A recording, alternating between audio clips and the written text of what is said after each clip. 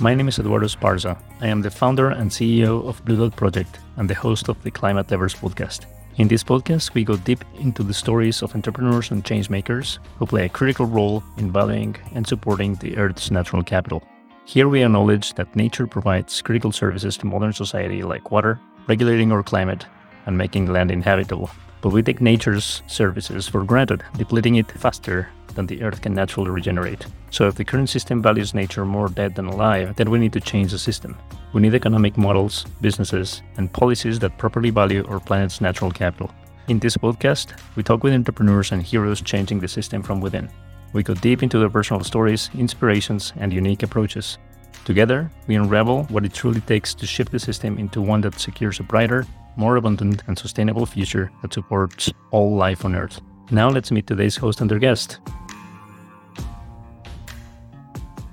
In today's episode, we have Michael Mathras. Michael is a world-leading carbon market expert and founder of Fund Nature, an organization restoring nature, biodiversity, and ecosystems with finance, currently bridging billions from the capital markets to stop and reverse deforestation globally. Michael, welcome. Thank you. Thank you for having me. Let's start from the top. Talk to us a little bit about your journey and how did you get started and how did you end up running initiatives to restore nature? Yeah, so I started in banking and I have an economics degree. And then I wanted to apply my finance banking skills to restore nature and protect nature and address the biggest problem that we're facing, our climate crisis. So I started doing this 20 years ago. I left UBS, and that's precisely what I've been doing since then, trying to figure out new business model, new financial products so that we can raise and bridge the gap of the trillions that we need to do all of that. Fund Nature, Michael, talk to us a little bit about what is Fund Nature and what role does it play in this ecosystem of financing nature? Fund Nature is trying to address the biggest problem right now, which is the finance gap. There is a huge multi-trillion-dollar finance gap between the money that we currently have access to and the money that we need to effectively protect and restore nature. And unfortunately, people still think that conservation is a not-for-profit exercise. It's a philanthropic exercise, but actually it's not. You have to value nature appropriately and correctly to be able to protect it. And that's what we're doing. We act as the bridge between the capital markets, where the money is, and the nature markets. And for lack of a better denominator, the first denominator is carbon. And so the carbon markets, we act as this bridge between the capital markets and the carbon markets. So that's what we do. Well, you mentioned an interesting concept of how do we go about pricing nature. There's a lot of, obviously, services that nature provides to humanity, but pricing externalities has been traditionally such a problem. How do you put a price on it? So that's precisely why we're focusing on carbon, because that's the one biggest externality that we haven't properly addressed and internalized into our economy. The CO2, as you probably know, there's various models that you can use to properly address the price of carbon. Many governments and economists have come up with a valuation model. In the US, they use the social cost of carbon. In the UK, they use the Bayes model from the Department of Business and Industry. We have to realize that whenever you emit 1 ton of CO2, that price is somewhere around $80 to $160 based on the model that you use. And so you have to integrate that cost of pollution, that social and environmental cost of pollution, into your economic model to properly address our climate crisis. And then, of course, with regards to biodiversity, it's a little more complicated, as you probably know, because biodiversity by nature, and no pun intended, is diverse. And so it's very, very difficult to apply a proper valuation model. At the moment, We are working on valuing one animal species, which is already hard enough, and one insect species also within one country. And hopefully we'll be able to demonstrate what those species mean in terms of economic value, and then integrate it into project and carbon models that we have. Deforestation has so many degrees of complexity, and the whole system functions around deforestation right now. The economy of extraction, exploitation, and the fact that we're valuing more the forest chopped and killed than a thriving one. This complexity has many, many levels, from geopolitical, financing, knowledge transfer, local community involvement, overall market structure issues. How do we even get started with a problem like this? It is highly complex when you look at it that way. It's multidimensional, geopolitical, economic, socially, et cetera. But actually, it comes down to one thing and one thing only. And this is where even somebody as extreme as Bolsonaro would agree to it. And that is, you need to prove and value that a tree is worth much more standing than it's being chopped down. Until you do that, then guess what? Well, Bolsonaro and all these other leaders from rainforest countries will chop them down. That's unfortunate, but they don't have any other choices.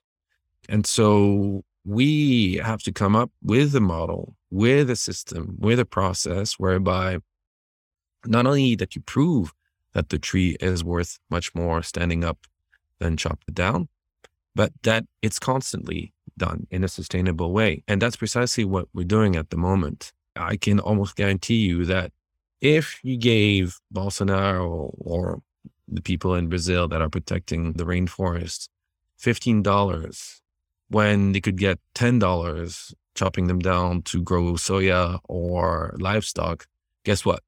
They will take the $15 and stop the deforestation. So that's the economic incentive and pressure point that we're working on. And hopefully we'll be able to demonstrate that with liquidity from the capital market later this year.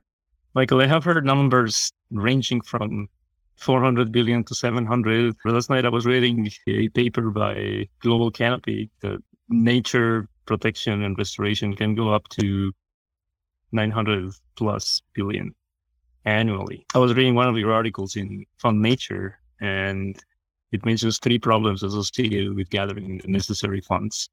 You mentioned knowledge and capital expended are needed for nature-based solutions.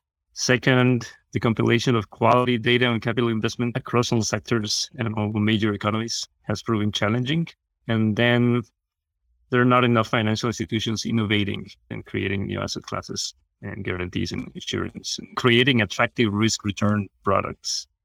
Talk to us about how to tackle this problem. Sure. Firstly, you're correct. I think the 3 key problems and challenges are definitely the knowledge and education on the sort of capital that you need to be applied to nature. The compilation of data is a bit tricky because there are certain frameworks that provide enough data and there are some that don't. And I'll explain that later. And then in terms of the financial institutions, it's also correct. We don't have enough investment bankers or central bankers that know how to innovate the current instruments that they have, whether it's in debt or public or equity markets, to apply to nature. This is why we are here. We are currently working at the moment with one global investment bank to address all these problems and to sort of translate a current existing product that is UN regulated, it's called UN Red Plus, into the financial and the capital markets language. So we're currently going through due diligence. It's been 4 months now, but hopefully we will write a document or several documents that the capital markets will understand and that any investment banks or banks can present to either their clients or their institutional investors that they serve. Most of funding today, it's under or around 100 billion, considering all sources. Cannot speak on behalf of all nature because that's priceless. But what we did was to try to evaluate one ecosystem, which is the rainforest. When we did our modeling and when we did our calculations, we came up with that number at $100 billion per year, and we can prove it. What's important to note is that there's two things. It doesn't include the biodiversity value of the rainforests, and it doesn't include the soil sequestration of the rainforests.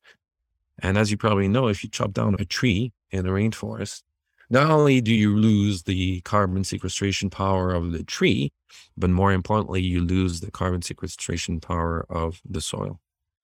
So what I'm trying to say is that the $100 billion valuation per year is very, very conservative and very, very minimal and discounted. I think you would have to use a multiplier of 2 to 3 if you wanted to integrate both the biodiversity value and the soil value of the rainforest. Well, biodiversity in a sense is invaluable. Of course, but you can always relate it to the economy of that country. We're currently doing it for tigers for several reasons. One is they're an endangered species, and secondly, symbolically, it's the year of the tiger in Asia. And I'm also a tiger, by the way. And so you have to show the country and the government what that animal is worth. Otherwise, they will just keep on killing them and poaching them, unfortunately. You have to show why a tiger is worth much more when it's alive rather than it's dead to the country's economy, whether it's in tourism and branding and the value that they add to the ecosystem, et cetera, et cetera, et cetera. So that's what we're working on at the moment with regards to the biodiversity value. Public funding is covering most, I believe, of the restoration. Venture funding continues to be limited. I feel that there's a lack of venture backable business models around nature. I saw John Kerry saying to Bloomberg, hey, this investment needed is going to have to come from private money because there isn't just enough public sector money around the world. So what kind of capital do we need beyond carbon financing to make this work? Yeah, I would concur with John Kerry for once. Sometimes he says things that aren't true and aren't correct, but in this instance, he is correct. Look, if you want to bridge that gap, that finance gap of trillions of dollars per year, it can only come from one source, and that's the private markets. And that's why we're addressing and we're producing and sourcing and structuring products that are geared for the capital markets. First of all, historically, over the last 15, 20 years, has it worked? No. Look at the state we're in. Deforestation has risen by more than 20%. Carbon emissions have risen by more than 20%. It hasn't worked. So you have to use a different model, and you have to target where the money is. And the money is, guess what? In the private capital market. So that's what we're doing. I'll just use one example. The debt markets are huge. We're talking about trillions and trillions of dollars. And you currently have at least $1 trillion in the debt markets that are at negative rates. Why would you do that? It makes no economic sense with no financial returns for investors, when I can prove to you that if you applied that money into the carbon markets and the nature markets, okay, I cannot guarantee you're going to make tons of money, but it will definitely be positive rather than negative. So I think it's a matter of shifting all these trillions that are misallocated and that are funding the wrong things to funding the right things. In this instance, protecting our climate and restoring our nature. Let's talk about the bottlenecks now. To protect nature, we need mass adoption of these kind of solutions that you're talking about, innovative financial products. And what I understand about the carbon markets today, both compliance and voluntary markets go through this like severe bottleneck on the front end, really impedes scalability and speed. So how do we come around that?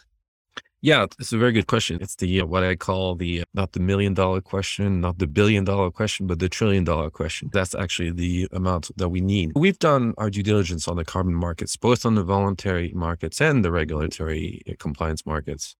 I'll just use a few numbers to explain the situation. Currently, if you look at the voluntary carbon markets, they only address 0.2% of the global emissions. Why? Well, let's just say it's between 40 and 50 gigatons of emissions are being released every year by humans, either through consumption or production. Even if you scaled that up by 10 times, it still would only address 2% of the problem. What we're proposing is that you need to address the problem properly, which is that you need to work with the countries and you need to work with what they have, not with developing tens of thousands of projects locally in a country or many countries. That's where the bottlenecks are. If you want to unlock finance, you have to unlock finance at a high level, not from the bottom up, but from the top down. Just ask any global investment banks. Would they finance 10,000 projects? No, because they don't have the people to look over 10,000 projects and doing the due diligence on 10,000 projects. Can you provide, billions to a country or countries? Yes. If the proper process is in place, the proper parameters are in place, then yes, that's possible. At the end of the day, this is what they do in terms of sovereign debt. So how do you provide sovereign debt to a country? You look at the economy, you look at the assets that they have, you look at the risks, et cetera, et cetera. Well, guess what? It's the same for nature and it's the same for carbon. You look at the carbon that they have. This is why we're using the UN REDD+ system, because it has a track record, it has results, and it has the right framework that you can translate into a financial speak so that any investor or banks would understand that it's going through the correct due diligence, verification, and monitoring and reporting so that anybody can see what has happened if they invested or bought a carbon credit from the UN REDD+. We call that concept sovereign carbon, and we will hopefully have a first document that explains sovereign carbon from an investor's perspective later this year, hopefully first draft in September, and then a full final draft by COP27 in Egypt. And then hopefully we'll be able to make banks and investors understand what this product is about so that we can unlock the right amount of billions and trillions to address the climate crisis and the carbon markets. Does this address only public lands, Michael? Is private land outside of this scope? If I go to Congo, can I go into that country, find oil, and I dig it into that land, wherever it is, whether it's public or private, and then it becomes mine, and I don't tell the government, and I don't go through the government? The answer is no. You can't do it anywhere. It doesn't matter if you find gas oil in the US or Canada or Congo or Brazil or Indonesia. It's the same. You have to go through the government if you want to extract oil and gas. Well, guess what? Carbon will be the same. And it is becoming the same because it's part of the country's NDC, National Determined Contribution to the Paris Agreement. And so countries are waking up to the fact that it's fine that the volunteer markets have proven that you can monetize carbon from A to Z by doing a project in that country. But ultimately, it doesn't address the country's NDC and, more importantly, the Paris Agreement. So that's why you're seeing a lot of moratoriums this year from countries such as Indonesia, Papua New Guinea, and Honduras, who have realized that they need to protect that asset, that carbon asset, so that if you did come into a country, you go through them and then you're part of it. So to answer your question, everything belongs to the government, whether it's oil and gas or carbon, because it's the country's asset. And so you have to play with that asset. You have to understand that that's how you play with that asset. And that's how you build that market. And that's how you scale up the money that's necessary to protect that carbon within that country. It does require, I guess, the establishment of new structures within governments. People still don't understand that there has been an agreement signed by 196 countries. It's called the Paris Agreement. Every year, all these countries have to fulfill their NDC. If you're not part of the NDC, then you're part of the problem. You're outside of the NDC, which is where the voluntary carbon markets are. They're outside. They're not inside the Paris Agreement. They're outside. And so the structure is already in place.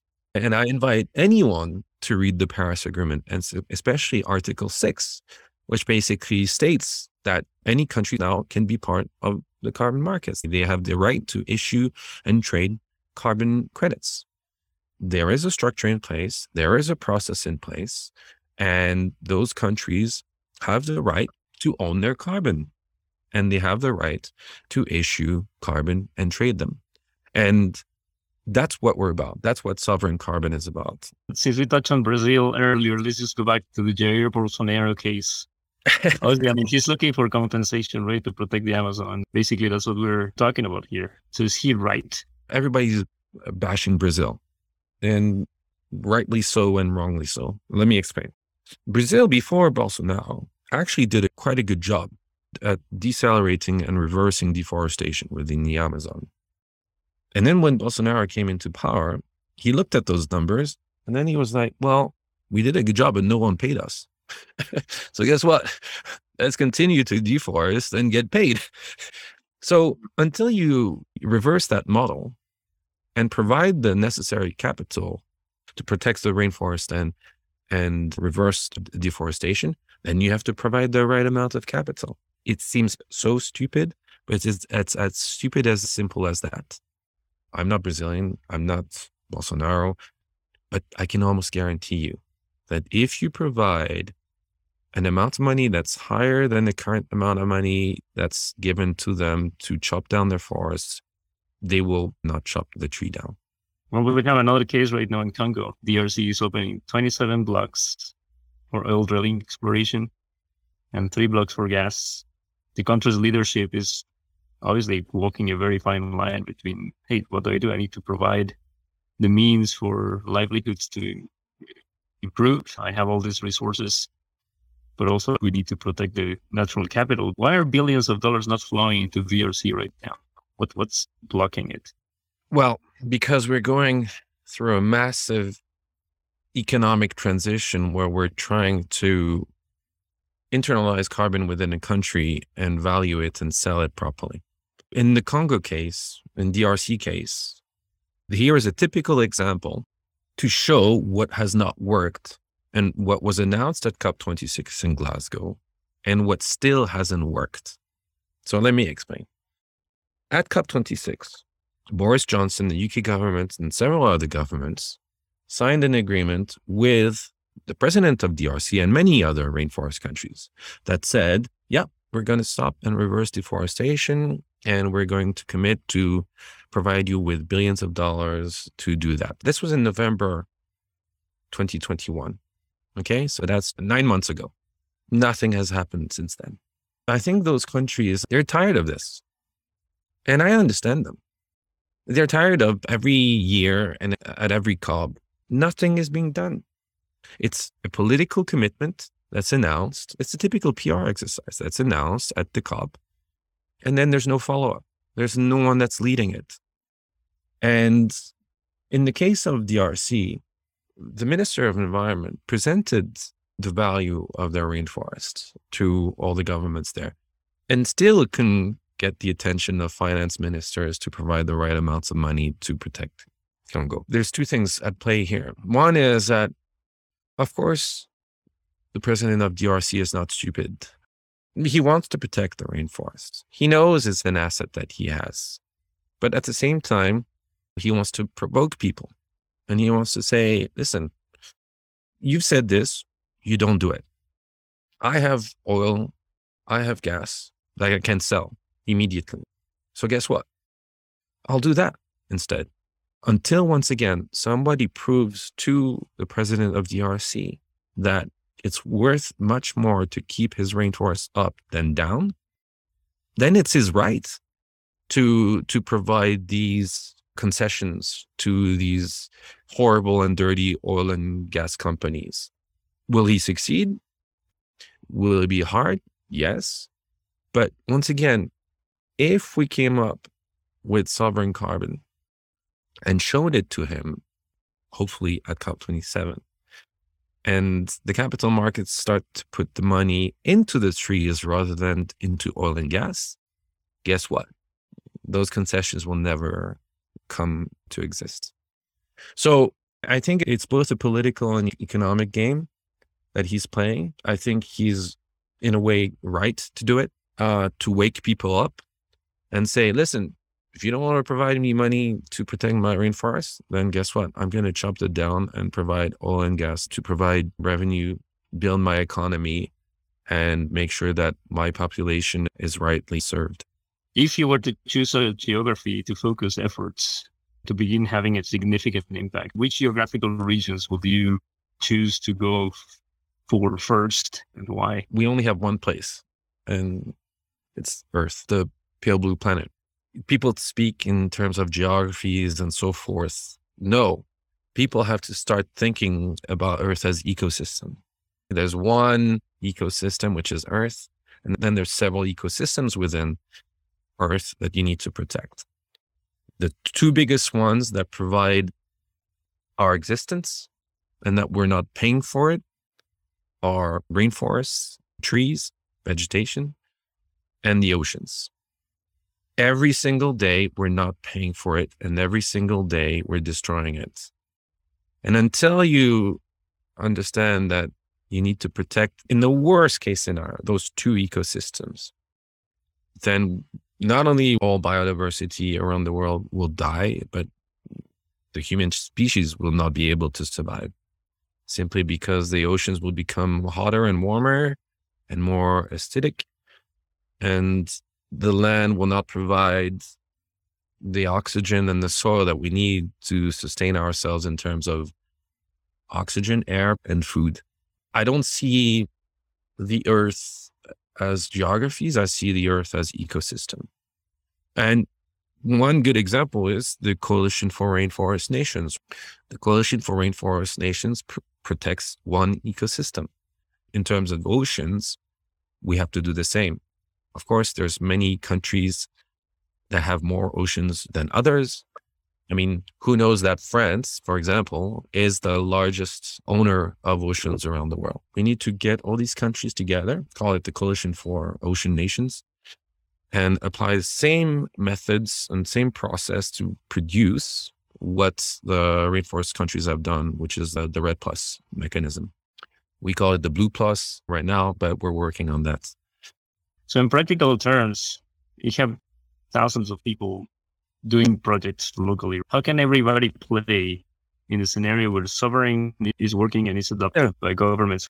Yeah, this is where the main tension is. On one hand, you have the voluntary markets with lots of entrepreneurs and private project developers. And on the other, you have the country that wants to do the right thing for its NDC and for the Paris Agreement, and that basically owns the carbon, if you think about it. I think those two worlds will merge. At the moment, it's much easier to fund the country simply because all the mechanisms are in place. And I'll use the UN Red Plus as an example.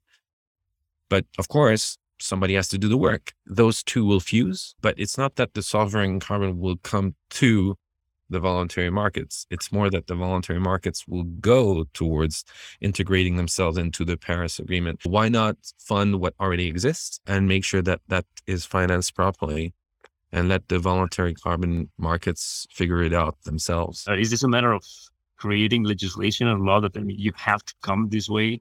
At the end of the day, there'll be two choices. One choice is already being put into place. And the other way to go is just to say, if you don't understand that this is our carbon, then we'll just ignore you. And at one point, you will become illegal. So either you do it correctly with us or you don't.